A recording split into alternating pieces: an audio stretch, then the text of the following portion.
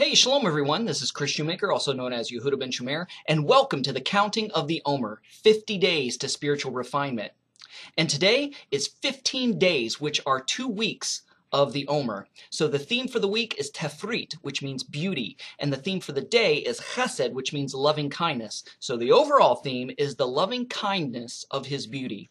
And the psalm, which we'll be reading later, is Psalm 119, verses 113 to 120.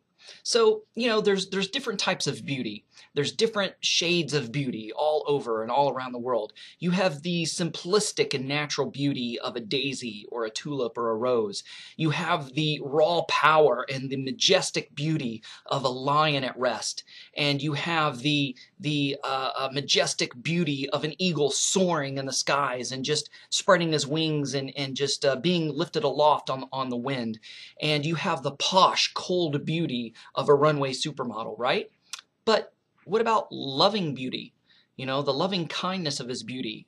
We see that in Messiah Yeshua. In Matthew chapter 19, verses 13 through 14, it says, "Then were there brought unto him little children, that he should put his hands on them and pray."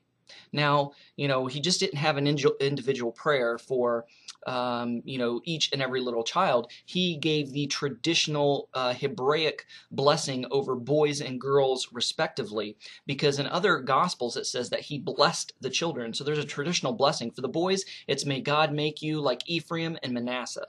And for the girls, it's may God make you like Sarah, Rebecca, Rachel, and Leah.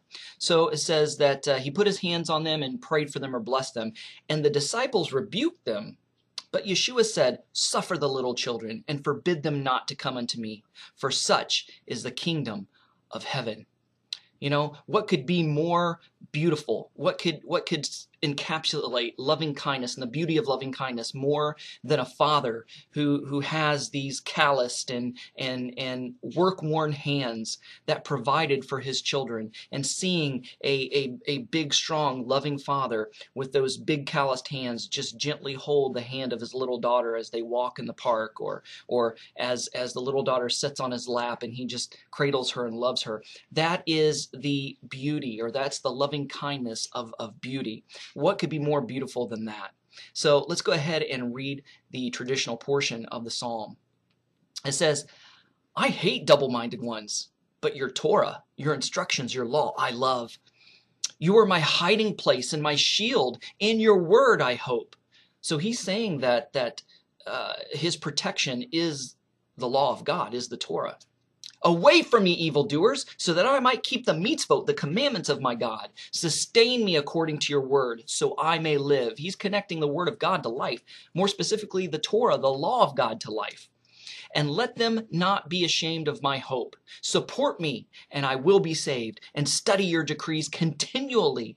You despise all who wander from your decrees." So he's saying that those who stray away from God's law, God's instructions, God's commandments, that God despises them. "For their deceitfulness is vain.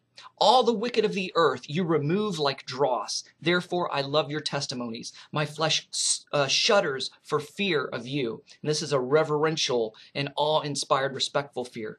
"And I am in awe of your judgments." So let us pray.